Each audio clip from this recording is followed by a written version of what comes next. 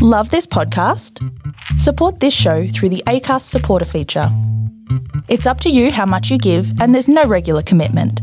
Just hit the link in the show description to support now.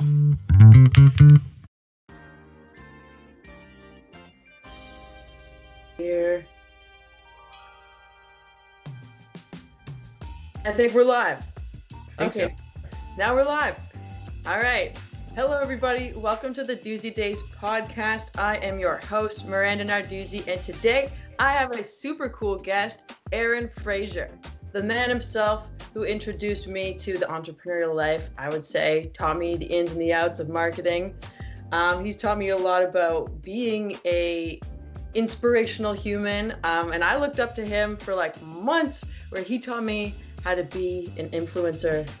He's a super cool guy, so he's a ton of value, and I'm gonna let him do most of the talking today because he has just so much that he can share for you guys, and I'm really excited for you guys to hear what he has to say.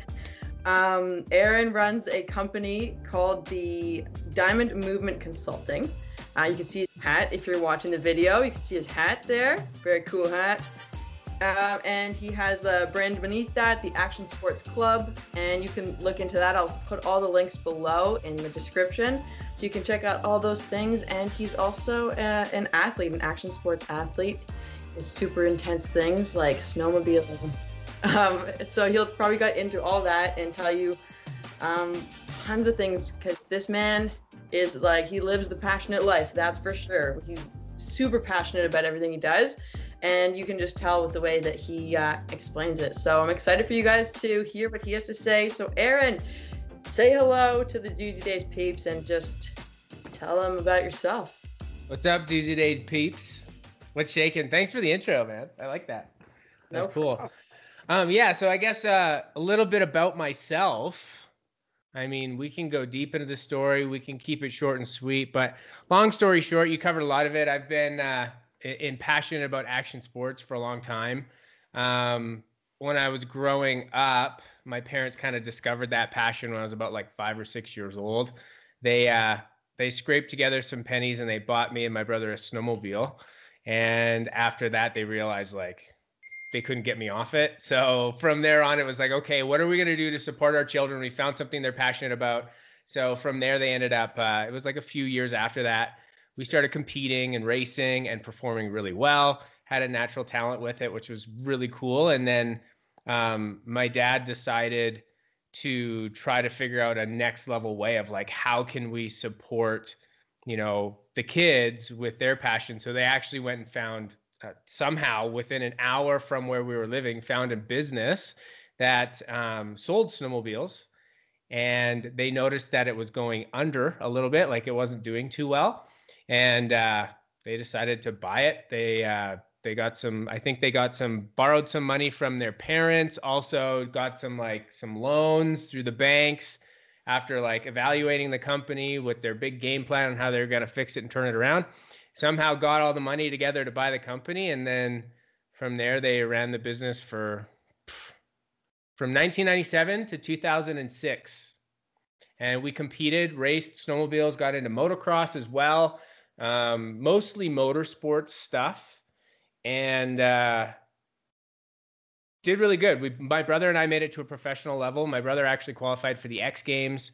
The year he qualified, I wasn't quite old enough to try out yet, but then that was like the kind of pinnacle that happened when he qualified. He hurt himself a bunch, and then I hurt myself a bunch, and then mom and dad were like, okay, we love you guys. We know you're passionate about racing, but we should probably stop because we love you so much that we'd rather you be alive, kind of thing. So the kind of moment happened, family vote happened. So they said, okay, no more racing. We're not going to support it anymore because, I was super spoiled, totally admit that, like had a ton of, opportunity growing up. I always had to make sure I had A's in school, A's and B's, or else I wasn't allowed to compete. But I mean, pretty easy trade-off, figure out how to get A's and B's.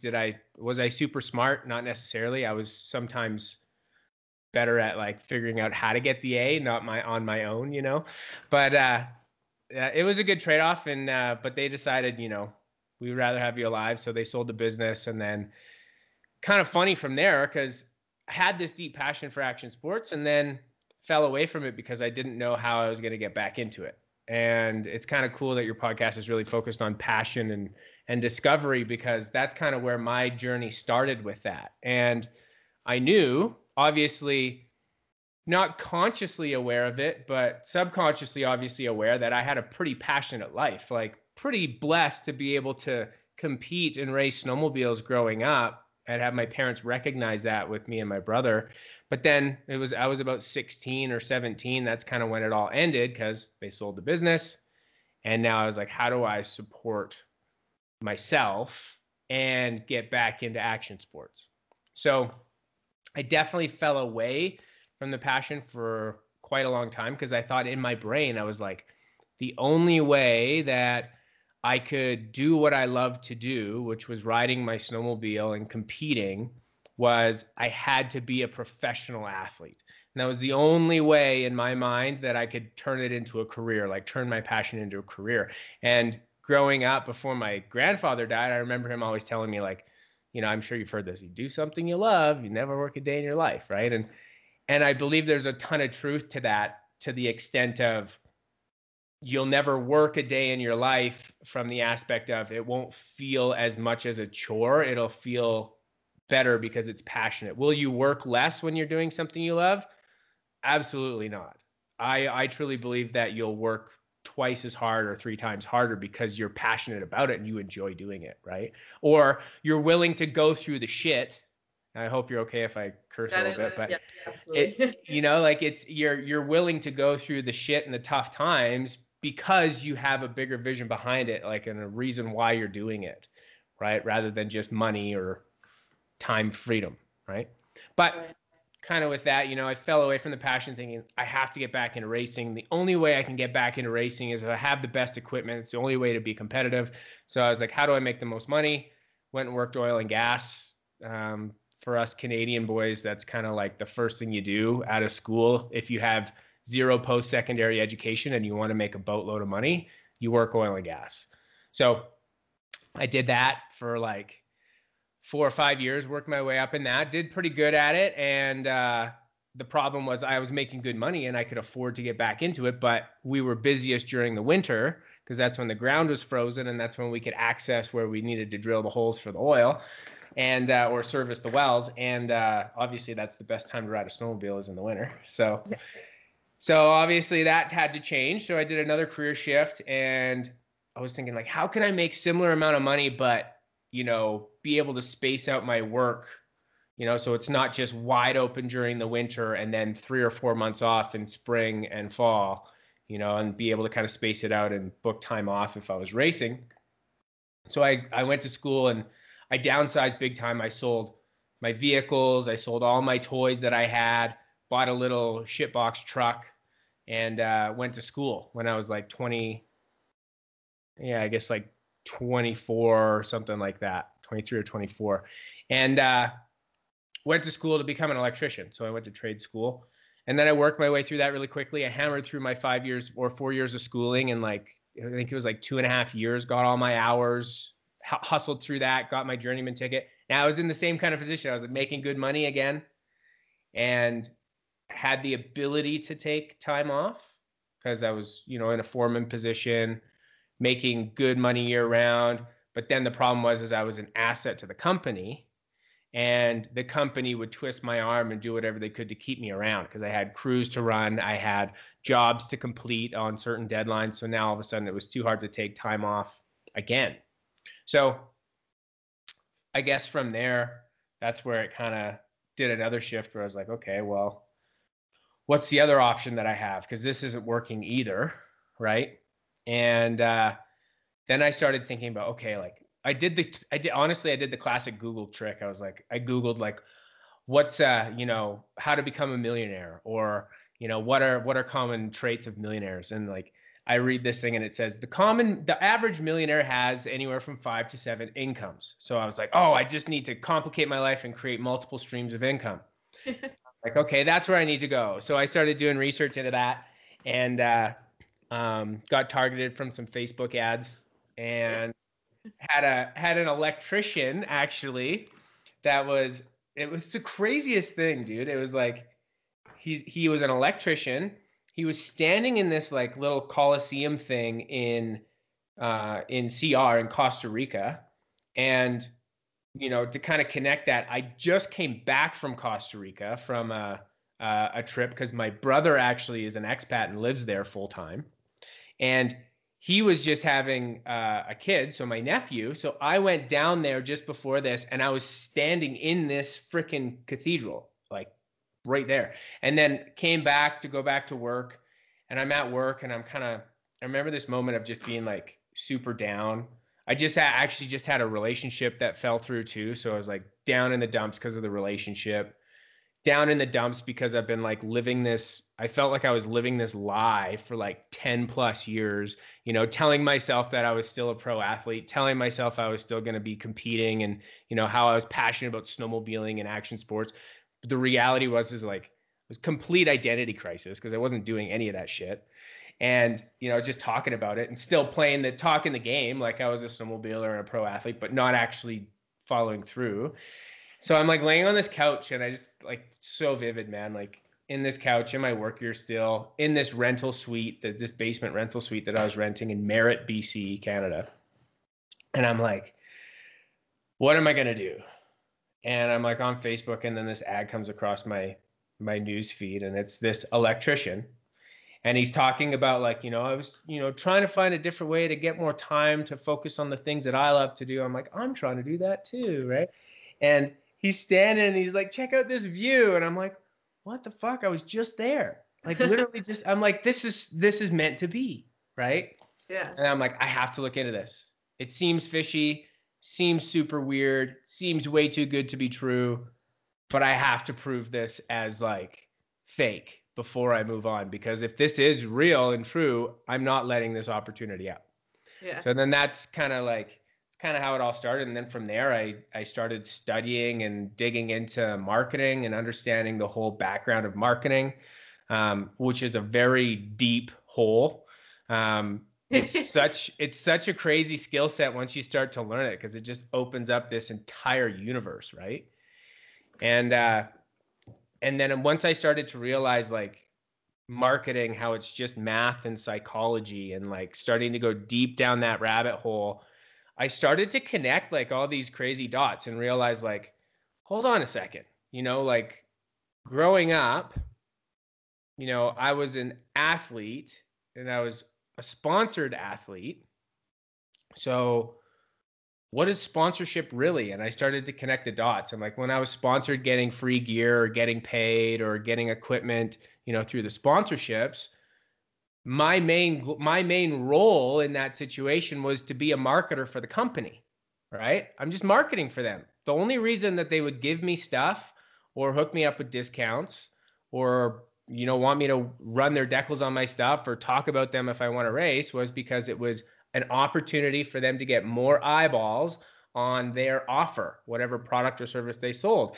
And I was just like, what? Like mind exploding, right? I'm like, what? So I've been a marketer all these years, right? And I was like, wow, now that I'm consciously aware of it, I need to like figure out how to, master this skill set. And it went deeper from there, because then I started to connect even more dots and realizing like my dad, one of the main reasons that he purchased the snowmobile business when we were younger was, it was to have the snowmobiles and access to the gear and everything else. So it was cheaper for us so we could afford it. But the other side of it is when we would go to the races, or when I was cutting the lawn growing up, we had decals all over the lawnmower. Like, the truck was covered in decals for the shop. We go dirt biking, we go camping, we go to the lake. There was always equipment that was from the shop, and we were advertising all the time. So all of a sudden I realized like he did that. He did it in such a smart way, because now everything that we were doing, that we were passionate about, racing and competing and, performing action sports and motorsports as a whole, it was all a taxable write-off for his business, because we framed it all around marketing. And then when I realized like marketing, when you start to understand the power of marketing and then in small business and a small business aspect, or even a corporate level. That's why like big companies like Coca-Cola and stuff like that, they're willing to spend millions of dollars on brand-based advertising that they can't even measure the results of. They don't even know if they're getting tangible, measurable results from it. Unlike like direct response marketing that we've learned. And I'm kind of talking some weird terms right now, I guess, for the audience. But point being of like, they're willing to dump that kind of money in because it's a taxable write-off, right? It's not necessarily saving them money, but it can drop them in a lower tax bracket. And so all this stuff started to just like explode my brain. And then I'm like, okay, well, that's how I can connect the dots. That's how I can actually truly follow my grandfather's advice and build something that I'm a business that revolves around my passion, right? And so that's been since December 11th of 2016 is when I quit my job as an electrician and went full-time as a marketer, as a freelance marketer. And since then, just been kind of growing into that space and, ended up getting offers and contracts of being like, hey, you're a really good educator. Would you like to, build programs and curriculums and, deliver these to clients? And I was like, yeah, sure. It's a great way for me to learn too. It's a whole principle of like learn, do, teach, right? So I'm like, yeah, for sure. Because I want to know as much as I possibly can about marketing. So that's going to force me to learn more. And it's going to force me to like actually understand what the hell I'm talking about, because you need to know what the hell you're talking about to teach it properly, right?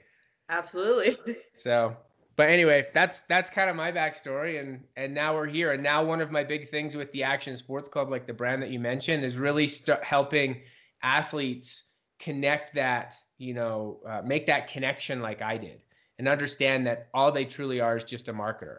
And, understanding that a company, like just because you're a good rider or you're talented, that doesn't mean that a company's just going to sponsor you. And like breaking that belief that a lot of riders have and helping them understand, like, all it comes down to is if they can get more eyeballs on their offer, that's what matters. It's a return on investment. If they can make money off of sponsoring you, then it only makes sense from a business perspective, right? So helping people understand that. And the other part of it as well is on the other fulfillment side, like the servant side as well, is coming from a place of just helping people understand how to connect the dots of like a business, a marketing business, whether that's running an agency, a freelance marketing business, building a knowledge-based program or whatever, like maybe you have some specialized knowledge that you could teach and build a digital product from, helping people connect that, that passion to the business that they're creating. So they're not building businesses just so they can make money or building businesses so they can get more time, because yeah, that's a byproduct of creating a business. But if that's the main focus, it's very convoluted. And the problem is you start making decisions. And I say you as in me, I did this too. I started making decisions based on how can I make more money and how can I save more time? And it can be a very slippery slope, because now all of a sudden opportunities will fall on your lap and they might not be in alignment with what you really truly want to be doing and how you want to be showing up in the world, and the impact you actually want to make. And you can make all this money, but then it's empty. It's not what you think it might be, right? So helping people connect the dots with that and learn how to create it's kind of like a for-profit, for-purpose business, right? So it's like a charity, because it's something, if you imagine like what are charities really about, right? There's a purpose, there's a deep purpose behind it. It's a laser focused purpose, right? And it's usually a reason, a why, something that is usually bigger than you, right? That's why you're wanting to give to it, right? So there's the purpose behind it, but then attaching that piece to making it a for-profit, purpose-based business, right? So just connecting that dot so people buy into it with you, and it just makes things way more enjoyable, right? And it makes you push through the shitty times and the hard times and willing to like buckle up and pull your socks up and go, because the big vision behind what you're doing. So, but yeah, how's that for a backstory? That was a amazing 20-minute backstory, and I had faith in you because I knew I've heard the story myself, and I was like, Aaron's gonna kill this. I sat back. I was like, I already know that. It was, and you connected a lot of the dots, and like you really did set the stage for exactly how an amazing conversation about passion, purpose, and fulfillment should start. You like, and I knew you'd kill that. Like, so awesome. And I think one of the things that you really taught me, it was to search for, like you said, connecting the dots, but it's finding like the whole thread in your life, and how you connect those things, like from your whole life, kind of connecting those dots to actually finding, because a lot of people have trouble finding what even their passion or purpose is. Like, you were lucky that your parents like almost just introduced it to you, and you didn't have to search. But then so many people that we know like need to search for it, and they don't even know what their passion is. And I think now more than ever, people are really trying to find that. They're really trying to search themselves for, like, what, if all of these things are so making me so unhappy, like what makes me happy? What is my purpose? What is my fulfillment? And you've taught me a lot about looking through your life for common themes and opportunities, and then using opportunities to meet with your art, like your values, your morals, and then connecting those things, and then looking at what are your interests, what are you good at, and like creating it into something that you can actually spend your life doing. And so you taught me a lot about that. So if you want to touch on that, just like how you look back on how somebody who is looking for their purpose, right?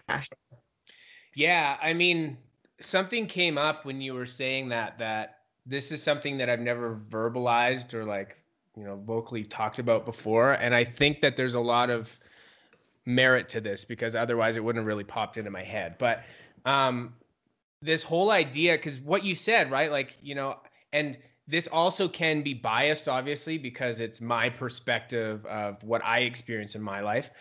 And, you're right. Like, growing up, my parents seem to have helped really guide me towards that passion, right?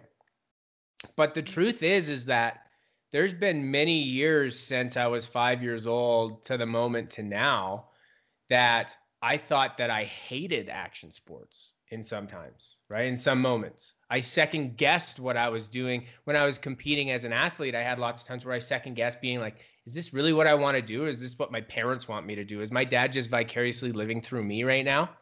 Right? Or is this something that I actually want? Is this my choice or his choice?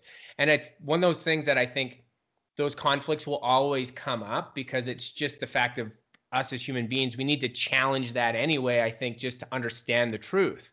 And, truth is subjective anyway. But, when it comes down to that piece that you mentioned of like, sometimes people have to search for it. And the truth is, a lot of the times, I think it's just it can be right under our nose the whole time. It's just a matter of like working on the definition of what it is. And I don't know how many times I've seen people, they go traveling and they say, I'm just going to find myself, or, I'm trying to discover myself, or they quit a job and go down a different career path because they say, I'm here to discover or find something new. And I totally support that. But I think that a majority of the time, they're doing it for the experience. But a lot of the times they're just testing. It's kind of like a litmus test to see everything that I've done in my life so far, was it all like not what I wanted? And they're just kind of litmus tests. And I think a majority of the time people come back to like the things that they've already done. Right. So touching on that point that you mentioned, like that whole idea of like finding that common thread, that through line that's popped up in our life. And I think that, I don't know, like if you look at it from a perspective of defining, like that overarching kind of term that's always thrown around is like, what's your why, right? What's your definition of what's the why? And if we start with why and stick with why, that's how we can get that general direction on where we want to go. And then it can start to define as we get down. And I think that one thing that a lot of people struggle with is like, it's obviously defining that why and thinking that it needs to be in a certain category, and I guess what I'm trying to say with that is like, Does it have to be something that you've experienced throughout your life that you were super passionate about? Is that the definition of a why? Is it, something that brought tons of joy to your life all of the time, like whenever you were experiencing that thing or that experience? Is that how you define your why? And I think that the problem is we can't really compartmentalize it in that way. It's because sometimes, right? And I think this is true for some people out there as well. I know it's true for some people because I've worked with students and helped them discover this, is sometimes it can be, the why can be exactly what you do not want to experience, right? And that can be the definition that sets you off in the direction that you need to go, and not to go down like a dark path with this conversation or anything, but it's like, the point is if there was an experience that was happening in your life, in the individual's life, and they find this through line of like an experience or something that kept popping up. Maybe it was like, relationship based, a poor relationship that kept repeating over and over. And you can start to see and define what was happening in that relationship. It's okay if it's something that was negative that seemed to kind of be that through line that kept popping up, right? That's okay. Like, I think it's important not to put judgment on defining what that kind of common thread is in our life. And if it is something that we perceive as being a negative thing, then that can still be where we can start with defining that purpose and the why, right? And even the passion. I mean, for example, it could be like, my goal, I believe that parents deserve to spend as much time with their children as possible. And if we broke that down and found out maybe like, well, why does somebody feel called to say that? And then the story comes out at, well, you know what, growing up, my parents had a rough time. They went through they went through a divorce, and my mother, met multiple different men, was married and divorced. And I never felt like I never had time with my father figure or had a father figure in my life. And I don't want anyone to ever go through that and experience that. So that's really my passion, and my purpose is to help make sure that relationships are connected between a son and a father, or a daughter and a mother, because of X thing that happened in my life. That can be a great purpose and passion, I believe, for somebody to have, because it's something that could be bigger. It's bigger than them, right?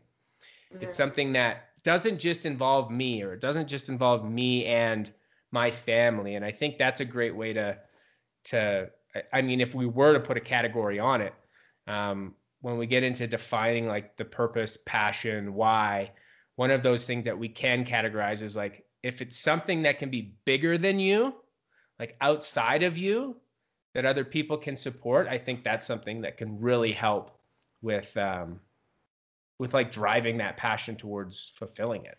Does that make sense? Yeah, it does. Taking notes. I totally agree. And like, yeah, when you look back on, your passion may be fueled by exactly what you don't want. As much as it could be fueled by something you do want. I find a lot of people, like you even mentioned charities and like projects, a lot of the time it's to fix something or change something that you don't like. Like there's these ads coming out towards me now, and it's about like cereal, that it's like healthy cereal, because they're like, all cereal is really bad for you, so here's a healthy cereal. Right. And like, so like their passion now is to deliver healthy cereal. Like it could be fueled, like your passion, your purpose could literally be fueled by trying to change something, like most entrepreneurs and most people, if you're talking business. And then, for people just generally, like if they're trying to find like a passion or a purpose, again, just looking through your life and being like, well, when was I the happiest and when was I the most miserable? And like, where do I excel, like in all areas in my past, where have I excelled? And maybe like pay attention to what other people compliment me on or say I'm good at, and like, or just ask them. Totally. And I think another really valuable kind of lens to look through, especially if somebody's looking to like step into entrepreneurship, for example, right? Like entrepreneurship it's fucking hard, right? It is a lifestyle. It is. It's totally a lifestyle because, one of the things when you get into entrepreneurship is like, it's honestly one of the toughest things for me is structure. I have to hold myself accountable. I don't have somebody being like, hey, if you don't show up on time, you're fired. Yeah. Right. Or if you take an extra 5 minutes on your lunch break today, right, it ain't going to be good for you. Right. Or you have people counting on you right now, right, at work, waiting for you to do this or do that, and that was one of the toughest things for me was accountability, right? And actually holding myself accountable. I mean, do I think entrepreneurship is a bad idea? Absolutely not. I think it's fantastic, but I think that it needs to be approached from a place of like, what is the real core reason on why I'm wanting to do it? And am I willing to put in the work? Because sometimes people think entrepreneurship is going to be way easier than their job. It's not necessarily going to be less work. You're not going to be able to just turn your brain on and turn your brain off like you can when you got shit, like you're on shift, off shift, right? For the most part. A lot of the times we got it going all the time. But what can really help that is what you're doing right now is helping kindle the passion and the purpose and the why behind it, because that's what changes it all. Because now that's what creates the accountability, right? It's not motivation anymore. It's not the energy drink. It's not the Red Bull that gets you hyped up for the hour or two. It's the inspiration. It's something that comes from within and like, is something that really pushes you and drives you. But the point is like the coolest part about becoming an entrepreneur and leading from that place, like starting with your beliefs, what I believe in, what I want to be passionate about, what I want to be known for in the world, what I really want to like work on and help and support and change it is that why, right? It's the why reasoning. So if we can hold on to that reason on why we want to do something or why we want to change something or why we want to support something or whatever that thing is, now it doesn't necessarily matter the what you do and the how you do it. And the point being is that example you made about the cereal, right? Mm-hmm. They're advertising and coming up with a cereal and they're saying cereals are bad for you, but that's why we created this cereal because it's good for you, right? That company behind that or the visionary behind that, I'm sure their why isn't to create the best cereal in the world. Their why is probably more focused on health, right? Health and wellness and having a good breakfast or, just health in general and health and well-being. And it's probably stemming from that kind of core in the first place. And the point being is their why is probably fitting in that category, right? And how are they supporting that? Well, they're producing a better type of cereal. And what is that cereal? It's whatever the fucking brand was, right?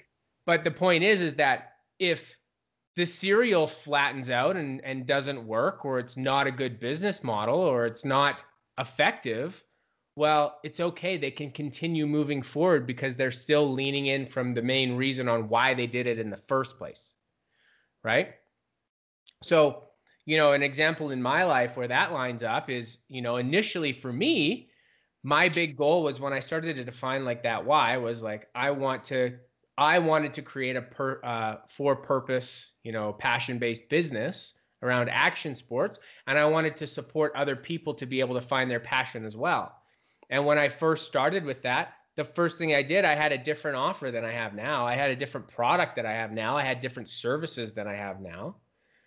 But the vision and the why is still the same. It's more refined than it was for sure. It's something that I'm always continuously working on, right? And the language around it changes, the vibes around it changes, my clarity around it changes, but it started in this general direction. And as I stay focused on it, it gets clearer and clearer. But the why, the what and the how behind what I do as an entrepreneur, it can change, it can morph, it can shift.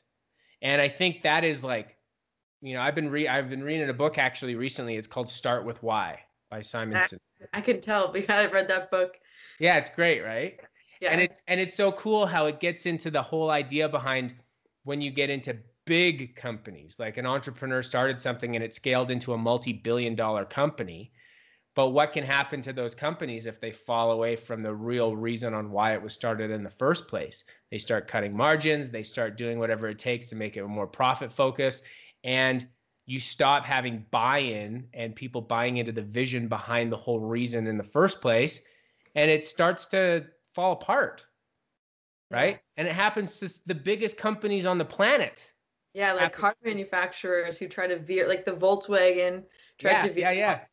They're targeting like hippies, and then they tried to make a certain kind of car, and all the people who are eco-friendly and hippie-ish are like, well, I don't want to buy that car. I thought we were like, I thought we were this kind of, I thought this was your vision and this was your mission, and now you're veering away from it. So now I lose my trust in your company. Now I don't, without trust, you don't really have a foundation, and you lose buyers, and you lose support, and like it goes with like really any team or any environment that you're trying to cultivate, any thing you're trying to follow. If you don't have your why, then you lack clarity. Yes, and as soon as it gets foggy, right? As soon as it gets foggy, everything else starts to fall with that. Yeah. 100%. Yeah. And the other thing that I like with having a sense of why as your purpose and your passion is that when you hit those rocky roads, like those really hard times, you're more likely to persevere through them because you believe in that mission and that goal. And if you don't, then you'll kind of just give up. And that's a good way to, that's how you can sometimes test and look back on your life and be like, well, I thought that this was my passion, but I so easily gave up on it for this other thing. And maybe that other thing has something in it that you didn't realize, but that your underlying passion falls within that other domain that you weren't even thinking about. And so it's like, what are you willing to, perseverance is, it's like when you continue to do hard things, when you're done doing the really hard things or something like that. Right. Totally. It's like if you have perseverance for something and like you can look back on your life and find what that is, like your passion falls in there, and you can sort of start to find it. And it, like you said, how it can be broad, like your why is big. And like the what and the how inside of that, it can change. So you're not like tied down. You can still be spontaneous and you can still be, but you have a focused direction at least. Absolutely. Yeah. And it's important to always keep that in mind because like, I know we're talking like, again, I'm talking like big companies, but like what happened to Kodak, right? Kodak as a company is gone, but right. Like that their main vision and their main why behind the whole reason in the first place was they wanted to, it was to do with helping people capture memories, right? That was their big why behind it, like capturing and saving memories. Whatever that sparked it from the founders on why they wanted to follow that vision, that was the initial core piece of it. What ended up happening was the digital age came out, and Kodak was all about film, like full-on roll-up film. And the craziest fucking thing about it, it was actually a Kodak employee that came up with the idea of digital cameras, right? And so they came up with this idea of like a digital based camera, and Kodak was like, no, we're film. We create film. And that's where they screwed it all up because no, you help other people capture memories. And because they fell away from the reason why and they started focusing on the what and the how instead, no, we create film for film-based cameras. That's what we do. That is who we are, right? And because of that, what happened to Kodak? Gone, right? So because they never stayed on the why. But super extreme examples, but that same scenario happens, it probably happens thousands, hundreds of thousands of times a day with entrepreneurs that are starting up with a new idea because they aren't working or at least starting to define the reason why they want to do it in the first place. And they're just coming up with these big how and what reasons. Right. Because an idea is an idea, right? There's tons of amazing ideas out there.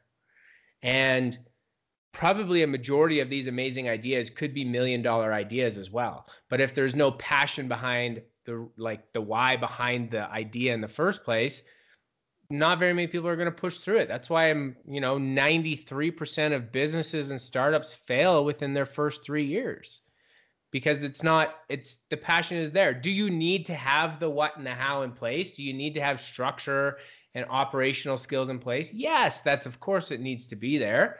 But, that driving passion of why is that core piece. Like, for example, when I launched the Action Sports Club, and I was coming up with that brand, I didn't go to look for partners or contractors or agencies or employees, to fulfill on specific tasks directly. What I did is I talked about the vision behind what I wanted to do with the Action Sports Club. And the main vision behind that is I want to bring more exposure to the industry as a whole. I feel it deserves more exposure. And I feel the best way to bring more exposure to action sports is to start with the individual. It's kind of like, you want to change the world, change yourself. So that's really the direction that I'm honing in on. And when I started to communicate the reason why behind it and what I really wanted to achieve within action sports, all of a sudden I started attracting people that had that same passion and vision, or bought into my why. They bought into the vision behind it, right? And that's how you can build a really good team and support network and support system to help with your ideas, right? Yeah. So. And that makes me think about, so like that's how businesses flourish, right? They keep their why. And I think about this also with people, because for the longest time for me, I had a really hard time keeping friends. And it's because I was the kind of person who so easily was influenced by other people that I would just become who I was with, which does happen to most people, but I was a bit chameleon. Become them, right? I would just be like, I'm part of this group now. But I lost sense of who I was because I get invested into everything that I do. It's not just even people, it's things. I just get so invested into it that I like live and breathe that thing. And I lost sense of my why and my who I was as an individual. And so then I would just become these things. And then I think that's why people didn't stick around, because they're just like, well, you were this way and now you're this way. So like, were you honest? Were you true? And like I was always honest and true, but I just acted differently. Right. So I think you just lose that foundation of like, being a solid person. And I lived and learned from those things, reflected back and said, I used to reflect outward and say, why can't I keep friends? Or why can't I, fit into these areas? Why can't I accomplish this task? And I would get mad and blame external factors. Right. And then I started to realize, okay, well, maybe there was a quote. It was just like, if you think everyone around you is an asshole, then you're the asshole. Yeah. I was like, oh, that makes sense. I was like, why would everything else be the problem? Maybe it's me. Right. And then I look inward and then I was like, okay, so it was, and what can I do differently so I spaced out, I separated, I spent time alone. This was a couple years ago. And then I was like, I just did internal work and I figured out who I was. I did trainings, I did courses, I did like deep dives into who I was. And then when I figured out a lot more of what I actually wanted to do, and then started centering my life around those things, like values and morals. And then eventually everything just lines up a little better. And then your opportunities start to be more aligned with what you want them to be. Right. And then you start to kind of cultivate that life. And it starts inside, not outside. It's not totally external. Right. Isn't it? It's like the shittiest realization ever when that happens though too, right? But it's so freeing when you realize it's like, because same way, 100%. 5-6 years ago, everything else was the problem, right? It was her. The relationship fell apart because of her, because of what she said, because of how she was acting, because of her decisions. I'm mad at work because of that guy, because of this asshole, because of this boss, because of this manager. My truck's no good because I got it serviced at this place and that thing. It's all these external problems. Yeah. And it's a shitty moment when it first initially happens, when you have this realization of like, no, it's me. I'm the fucking problem here. But the best part about that is when you accept that, you also realize that like, holy fuck, like I have full control. It doesn't have to be this way. Right? Like I'm in full control of everything that's happening around me, and it's happening for me, not to me, and it's all based on my internal belief system and how I want to perceive it. Right? And it's such have you gone through DeMartini? The DeMartini stuff? Have you heard of him before? I've never heard of him. Oh, bro, do it. So, Dr. DeMartini. Dr. DeMartini. Yeah, so just look him up and you'll find some good stuff with him. So he has one of the books, I think it's called The Values Factor. Great book. I went through some of his deep dive programs, like spent a ton of money to go through some of his big programs and stuff. And it's all based on values, your values. And it's actually really, really cool. I won't go too deep into it because it's pretty like, I don't know if the word's existential, but pretty kind of out there stuff. But it's also like it's neat because, you know, you get into the spiritual based things where it's like, think positive, be positive, do positive things. The cool thing with DeMartini is because I'm a very analytical brained person. And I believe that there's power in positivity and power in gratitude and focusing on the positive. But the cool thing with Dr. DeMartini is he actually brings a lot of it full circle as far as like everything's in balance, right? And it's all based on what we value. And he has like these processes on like discovering what your hierarchy of values are. And when you define what those hierarchies of values are, it can really help you define with like the direction that you really want to go to. And it's cool stuff because it like the whole idea of balance is super powerful, right? And he comes from a place of like a physics aspect, like a quantum physics angle almost in a way, where it's like every positive thing that happens, there's an equal and opposite negative that happens, right? Or however you perceive that thing. Every action, there's an equal and opposite reaction. It's a law, right? So he actually frames that and puts that into perspective, even with like our experiences. And it's really, really cool. Rather than me trying to slaughter the whole purpose behind it, go check him out. And anyone that's listening, if you want to like, because actually it's a really good point, because sometimes that I've found when I've had those discussions or go in the direction of like growth, like personal growth, like 5 years ago, if you said something about personal growth to me, I'd be like, get lost. Like, you want to go learn, you want to go work on yourself, like go do it over there. Like, don't do it around me. And I went to my first event with Todd Campbell and totally like not cool with it, but I did it because I had somebody that I looked up to, a mentor of mine, said, just go, like it's worth it. Just go. In worst case scenario, just go there. There's going to be some high level people there and you can potentially build a relationship or sit beside them and listen to them talk for a while. And I was like, all right, yeah, I'll go to the event. And it was after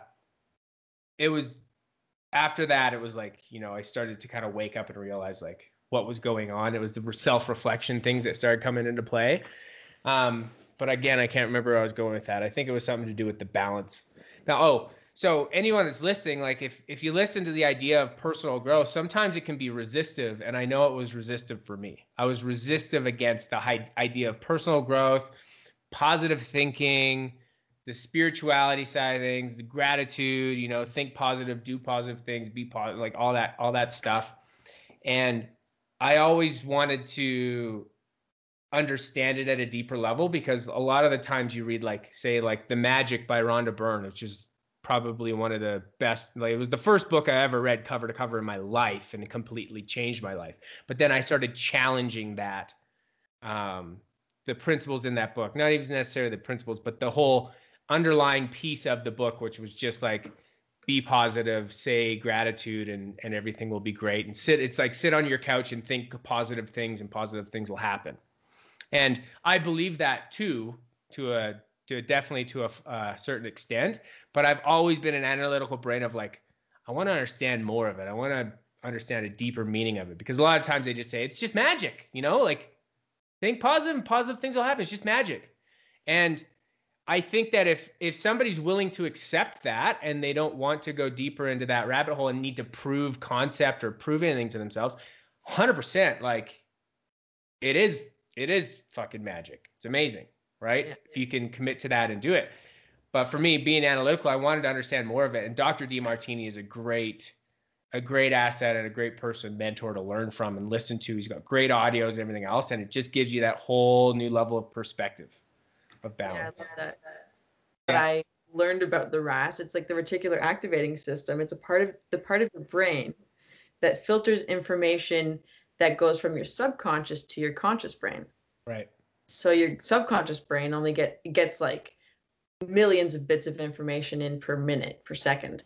But your conscious brain only gets like 40 bits. Right. That's what we pay attention to. So when you take from your subconscious brain and you tell your conscious brain, what are you looking for? Then you start to see more of it. Right. But it only happens when you choose to tell yourself to look for it. Like the example with a car. Yes. Like you get the new car, then you start to see the car. And it almost seems like a boat just showed up and dropped off 1,000 of the same car. Yeah. And you're like, what? You're like, what? Were they always there? Yes, they were always there. But your brain wasn't looking for them. And I actually learned the scientific reason why that happens is because of your reticular activating system. You essentially say, hey, bodyguard to my conscious brain, you can let this in now.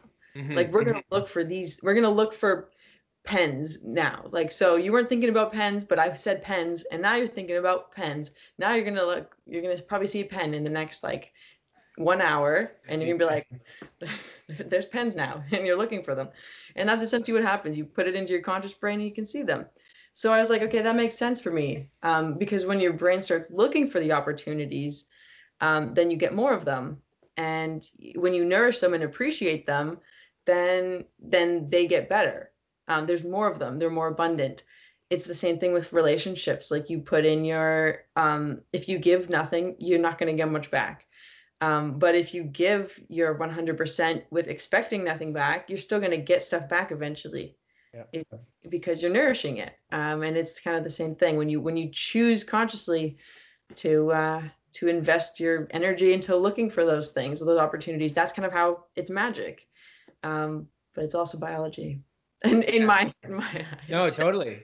So cool though. No, it's cool. It's cool because I think that's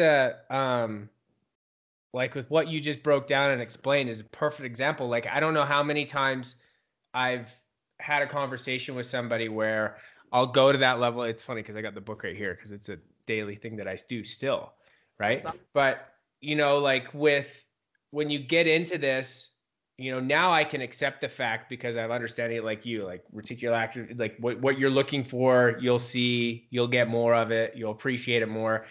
And it took me that moment of digging deeper and starting to understand like really why it was happening, for my brain to accept it. And then once that happened, I can let go and kind of step back and just let the magic happen.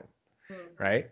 But I think that's super valuable for any listeners that are listening to your show too. If it's like personal work is something that sometimes is a little bit harder to do for you, it usually comes to a place. It's usually harder to do because it's just a belief problem. And sometimes we just need to build up enough reasons on why we need to believe it to be true to outweigh all the potential beliefs that have been woven in that tell us that it doesn't work. We just need to keep working on stacking up those. And as soon as we outweigh the scale and it tips, then we're good. Is it easy to tip back? 100%. But the point is you just got to remember that it's just a matter of focusing on it, right? Building up that belief system. Because that's what it comes down to for so much. It's that word belief, like, God, goes so many directions with that. Yeah. Right? Joe Dispenza? 100%. Yeah. My God. Awesome. His theories really get me. Well, not even theories, but just like everything that he talks about. I love. I could listen to him. I listen to his meditations and everything. Like, he's like a weird guy with the meditations. Like, if you've ever listened to them. I have. Intense. You're like, whoa. It's like shouting. So you'll really like Dr. Demartini as well then, because if you like Joe Dispenza, he's another great example of somebody that goes above and beyond to define and like explain what's really happening. Yeah. And so he's got a bunch of books that I really want to read or get the audio too, like Breaking the Habit of Being Yourself. I really want to get to that because it's essentially doing that where you look back on your life and like you've been on this autopilot, and it's based off of beliefs that you've lived, and then you've done them so many times that it's just through habit you've created an identity, and through your emotional responses to every situation you've created personality traits. And when you start to actually realize that you're just a creature of we're creatures of habit, when you change those habits and when you change those things bit by bit, you tip the scale. Yeah. You start to change those habits, you start to change your thinking, and your beliefs change based off of, changing those habits. With different habits, you get different results. And it's just because how does it go? It goes your beliefs influence your actions that you take, right? The actions that you take influence the results that you achieve. And I think there's another layer to that, but truly, if we break it down, the results that you achieve are what commonly influence the belief system again, right? Yeah. I can do this, I can't do this, and there's another layer to that, but yeah, like that's the general, it's just this feedback loop. And that comes down to that whole idea of like, if we focus on, if we want to be a certain person, well, the traditional way of thinking is, well, I have to do this thing in order to have it. And then when I have it, I can be the person. But it's completely fucking backwards. We have to go the other way, right? So if we can focus on being the person first, the beliefs that it's possible, that's what influences the actions better to do the things, right? And then we will have it, guaranteed, right? So it's like that. It's be, do, have is really what creates the results that you're looking to achieve. Yeah, be, do. Todd Campbell taught me that. Yeah, too. Right. Yeah, funny shit. And it's so true. And it's Steve Jobs did reality distortion, where he would essentially like pretend and like believe so strongly about something that had not yet happened, and using his belief, and he would literally distort his reality and say, I am like a billionaire, but like he wasn't. He was like nothing at that point yet. And he would just, so he used distortion, reality distortion, to become what he became. And it's essentially creating, he became that thing. He would walk the walk, talk the talk, say, I just sold a million Mac computers or Apple computers. And he didn't. He sold one, but he sold 1,000. And so he would do those things and believe them so strongly and create this identity, and he became it. But he was also taking the action, right? He was doing the work, but the results at the time weren't yielding what he was saying they were until they were. Yeah, because it takes time to build up to it too, right? That's just like another way of what you just explained is just affirmations, right? I am affirmations. Yeah. And, it's one of those. It's another one of those things that just seems so fucking weird if you're not used to that way of thinking or have ever been exposed to that growing up. Like I never was, and like somebody saying like, just repeat after me. Say, I am successful. I am smart. I am worthy. And just work on these belief systems, right? Because that's what's crafting. And if you repeat that enough over and over, you start stacking up the evidence in your brain to prove that it's something that's real. And then if you continue to repeat these over and over to yourself, eventually it becomes true, right? It becomes something that you truly believe. It tips the scale. And, like I ended up having my video editor create something super cool around affirmations and like Joe Dispenza. Mind movies. You've probably heard of that before. No? So this was an idea from Joe Dispenza. So this is a thing that he talks about in some of his higher level programs or whatever. And he goes, creating a mind movie. So it's like affirmations, right? So you stand in front of the mirror and repeat your I ams. Like, what are your I am affirmations that you want to, grow into, and you feel that that's something that would be good to be.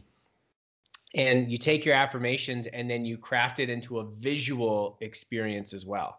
So I have a video that I'll be honest with you, I have not been watching it as much as I should be, in my opinion. Not to should on myself, but like something that I really created so I could watch it multiple times a day to keep me inspired and motivated. Because sometimes it does take a little bit of external pieces to keep us going, right? And stay tapped into like, why am I doing this? Yeah. But I got this Mind movie and it's super cool. So it's all action sports focused, and it's got a song that I really love. When I hear the song, it builds that feeling inside of me. You know what I mean? You get the songs that you hear where you're just like, oh yeah, it's my jam. Yes. I have an alarm every day that goes off at 1:37 with the song Vienna by Billy Joel. Nice. And it says, my life is beautiful, magical, creative, and prosperous. And I am, so it just says something like that. Every day it pops up. And that's the song that plays. And it's funny because like now everyone who knows me knows that, because they're there with me.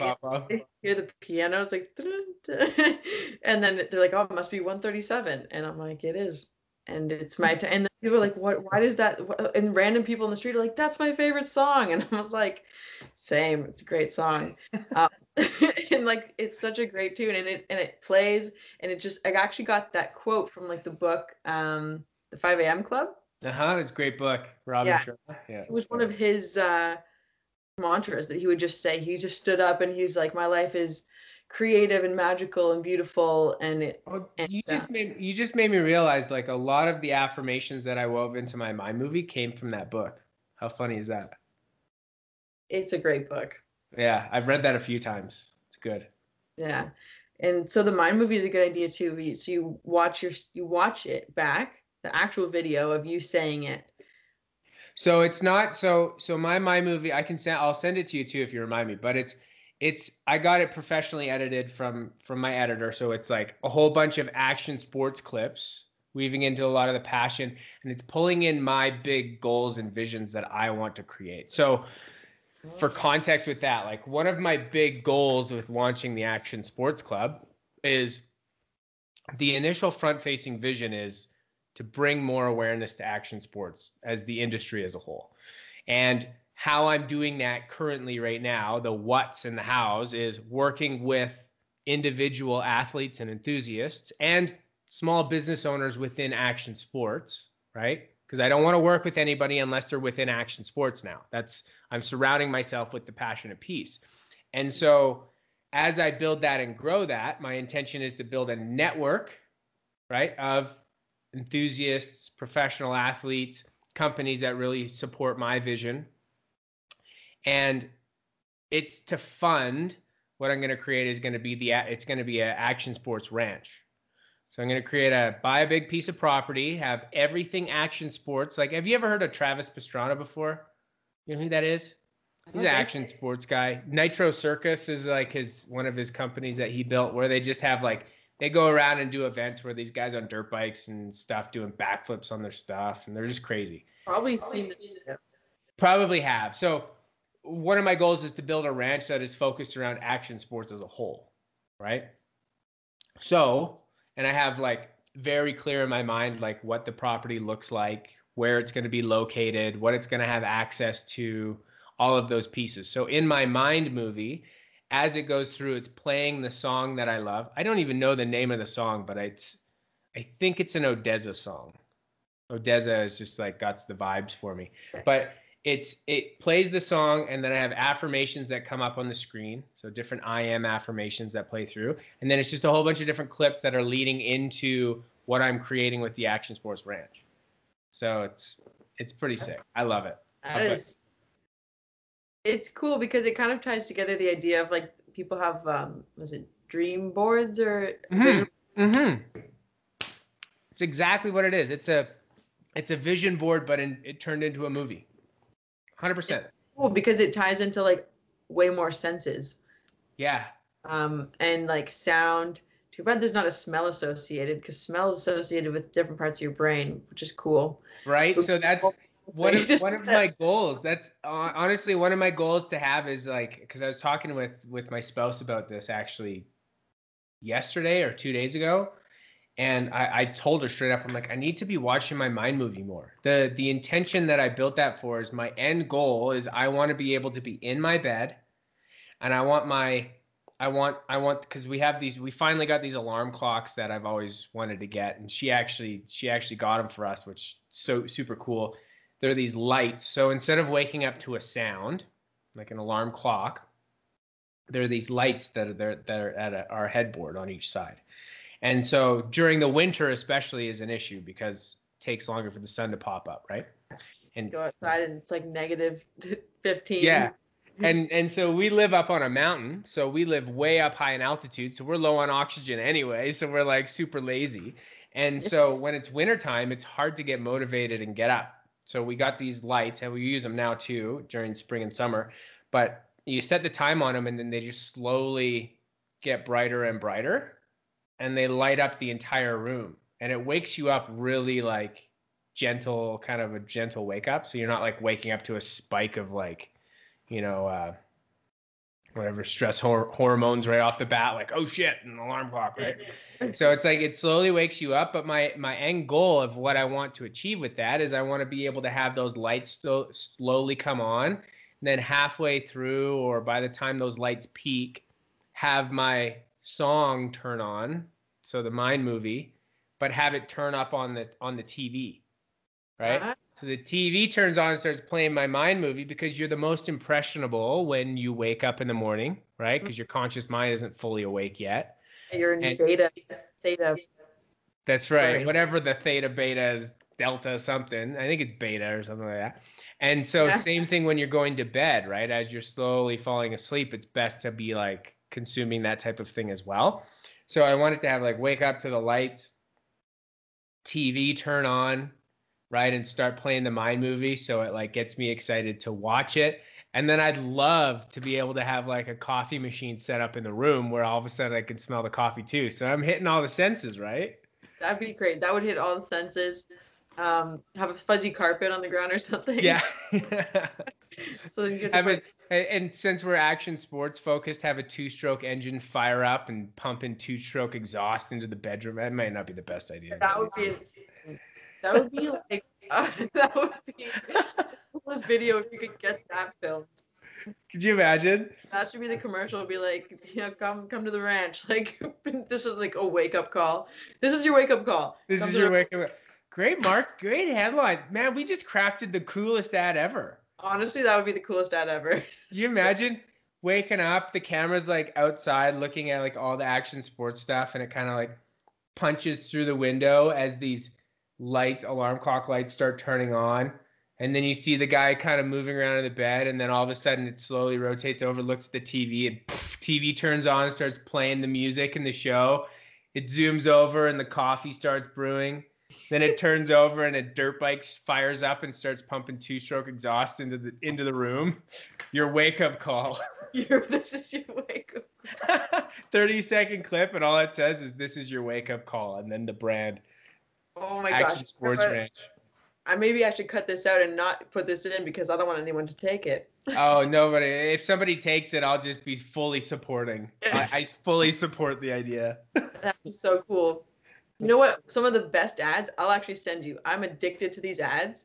They are the advertisements for Lexus. Ah. And I saved 4 of them. They have this 4. They're like different climates. And it's a section called The Extremes or something. It's almost hilarious. And I watched them one time. I was really baked. And I watched them for like 2 hours, 4 videos. And they're each like 30 seconds long. But it's the best ad I've ever seen. And they're actually sensory. Like the way that they have the sounds and this. Oh, it's crazy. I'll send them to you. And anybody listening should go look them up. It's In the Extremes by Lexus. There's 4 videos. So good. Best videos. And you can find them on YouTube? Yeah, they're on YouTube. I saved them. I actually have. Saved them as a playlist. So I can watch them. Really good. Really good. But Yeah. It's funny. You'll actually laugh because they just repeat the same sentence every time. But it's good. So yeah, anyway. Those are some of the best ads. I've actually been reading, kind of going down the marketing, the deep, dark hole of marketing. Yeah. I mean, it's such a crazy hole, right? Like, I don't know if you've been obviously we have been, even if you're baked and watching ads, like that's the best way to get into the understanding like the real meaning behind it sometimes, or creating your own meaning behind it really. But it's so crazy when you get into ads, like the visual side of it is is so valuable and important too, right? Some of the best Super Bowl ads out there, like some of them don't even have any words at all. It might have one simple sentence or like a simple phrase at the end of it, and that's all it needs. 30-second ad, just building a whole bunch of emotion and experience or whatever it is, and then all of a sudden like one little phrase and it's like, wow, that was good.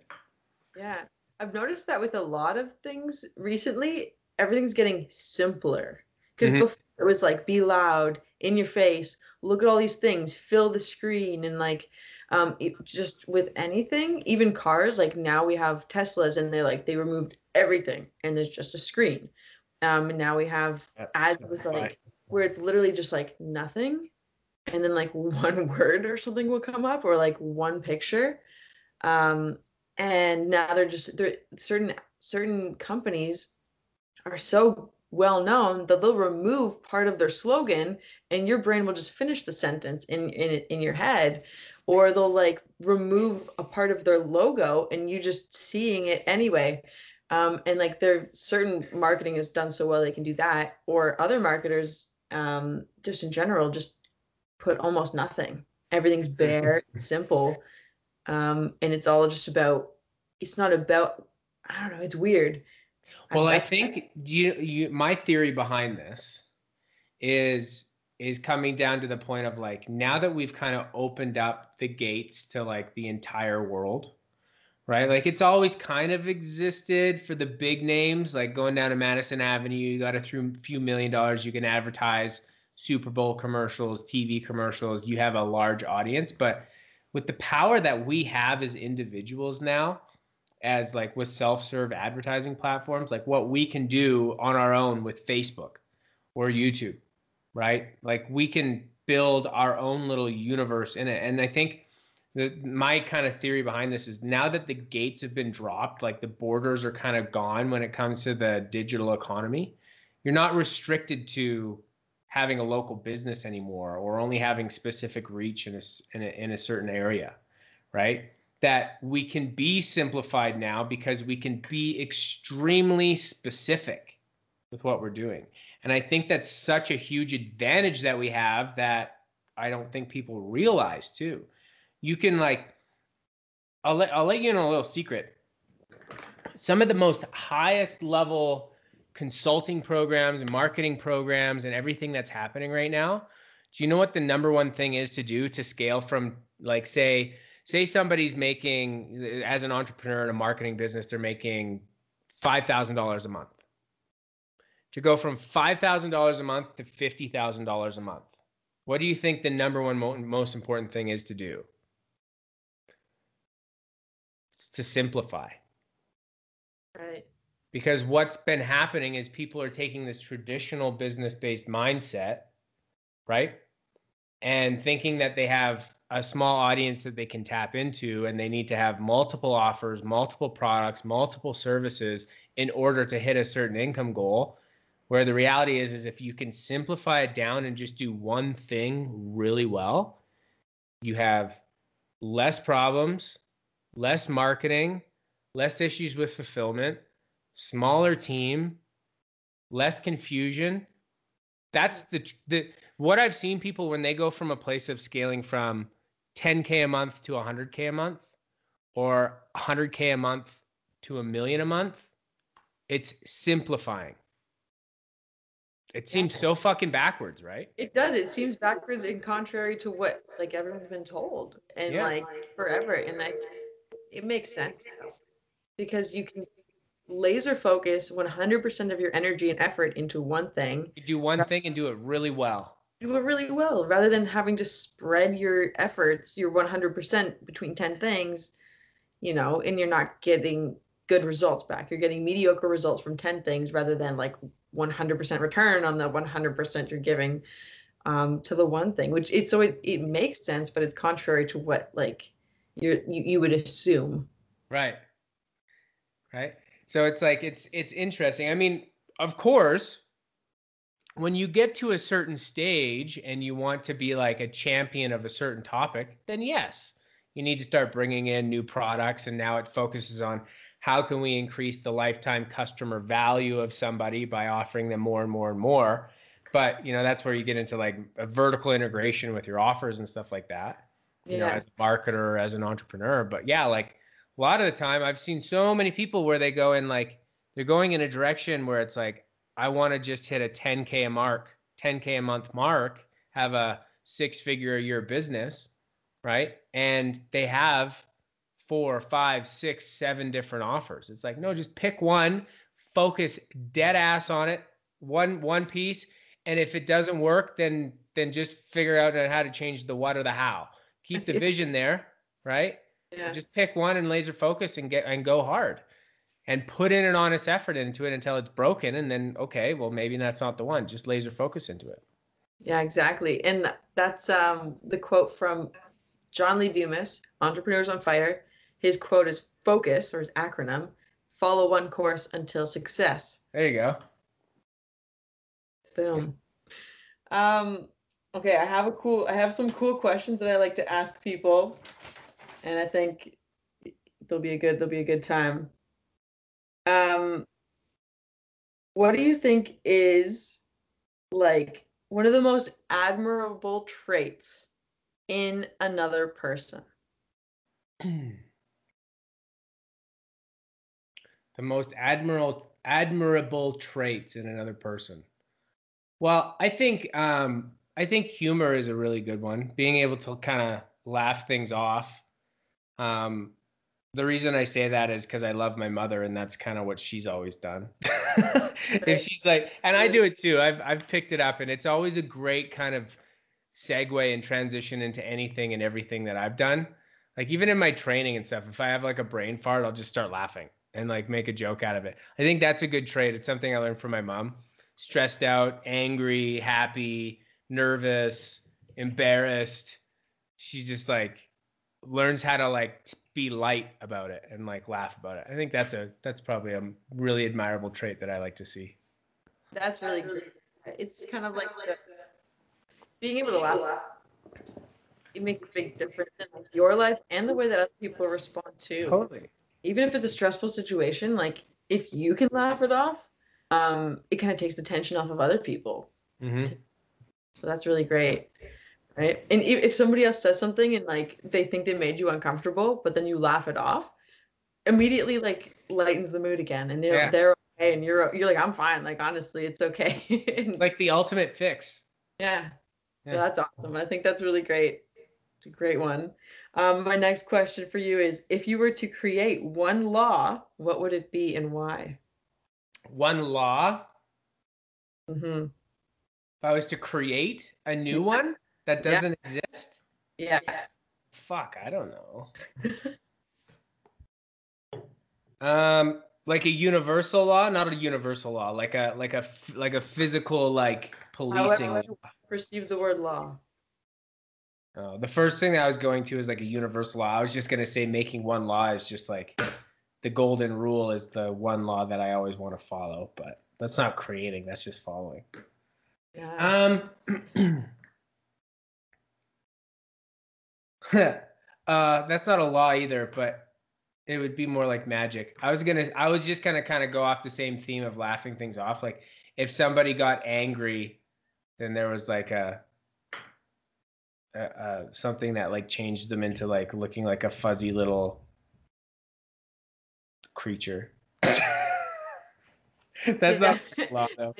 You have to be this fuzzy creature for the next 5 minutes. Oh, yeah, there we go. There we go. You're angry? Okay, then you have to wear this for the next 5 hours. And like something that's super ridiculous that when people see it, they would just have to laugh or be like, "Oh, you're so cute." So essentially the opposite of Hulk. Yeah. Yeah, the opposite of the Hulk. You turn into something super fluffy and cute. If you get angry, you turn into something fluffy and cute, or you have to wear something fluffy and cute. That's the law. Oh, and your voice has to go like high pitched too. Yeah, you have to be on helium. Yeah.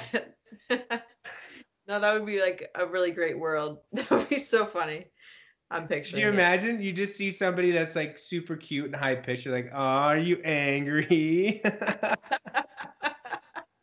It'd be so hard to take them seriously.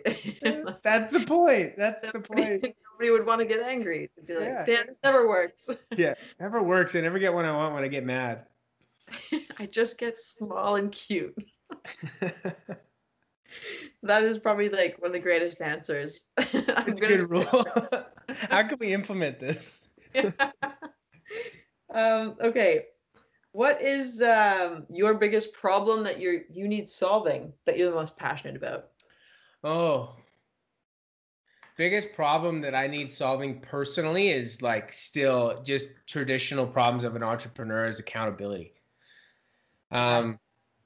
Because like I'll go through like, and it's no different than anybody. Like, yeah, I got a pretty dope life, 100%. Like when I disconnect and look at what I do for a living and what I can do, it's pretty fucking sweet. But it doesn't matter what other people are perceiving. It's how you're going through the experience. And for me, my biggest struggle that I have is accountability. I'll say I want to do something, and a lot of the times it's really hard to like hit that goal of what I say and follow through, or it's really easy to come up with excuses sometimes when you're like, oh no, I got money in the bank. I don't have anything I need to worry about. But then it's like holding myself accountable to like my big vision of what I want done. So what was the question? It was like, what's the biggest problem that you need solving? Accountability.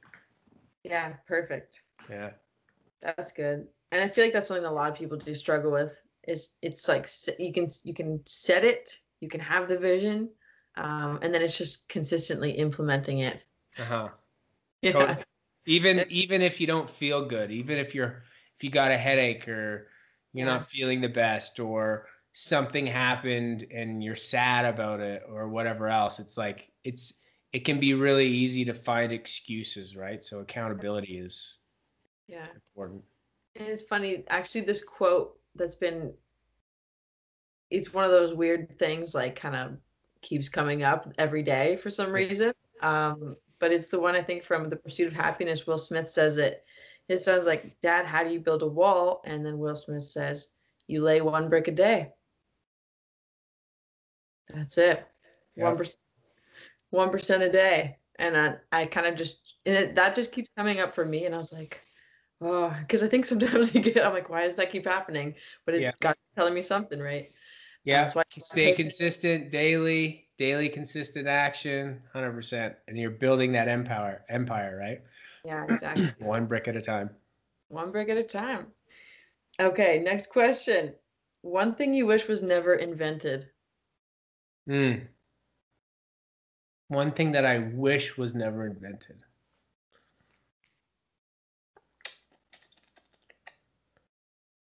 I don't know. It's a tough one because like things that if I wished I was, I don't know. One thing I wish was never invented. I was gonna say social media, but that's like the most valuable thing that I've ever been able to tap into. But it's just because it's just dependent on how the user engages with it, right? Yeah. It could be hypothetical, like. Yeah, I think what the one thing that kind of came to my mind, which might be contradictory, I guess, in a way, if we broke it down. I was gonna say money. Yeah. The one thing that I wish wasn't invented would be money, because it seems like money, because the biggest problem that I see, because I fucking love money, don't get me wrong. Mm-hmm. With how it is in our life and in our world and our environment, money is amazing. It's created a ton of opportunity for me, and it's also motivated me too. But it's like, it's the one thing, it's like the one measuring stick that so many people focus on. And it's like almost the one measuring stick that is the least fucking important. You know what I mean? Yeah. Because it distracts people from the core purposes, like the whole topic that we've been talking about. Money can be the big distraction. Money can be the big temptation that pulls us away from focusing on what we really want to do, what we want to achieve, you know, that big reason on why. But on the same note, when we can let go of that and focus and hone in on really our big purpose that we want to be known for, and a legacy, if we want to create that legacy, however big or little that is, the money just comes with it, right? But I think maybe that would be the one thing I wish that wasn't invented, was money, because commodities, like, if that was separated in a way, then it wouldn't be such a heavy focus for so many people. And I think that it would bring a lot of freedom, because now it's just like, I don't know. It could be a debate that we could have I'm having my own debate right now, if you haven't noticed. but I think that's the one thing that comes to mind, would be maybe like just money itself, and just having a different way of valuing, you know, what we do, a different measuring stick. Yeah. Yeah. That's great. That's awesome. And, well, essentially that's the last thing I have. So, but I want you to take the stage and say where people can find you, if people do want to work with you, and just talk about your brand, talk about where they can find you and stuff like that, and then we can say goodbye.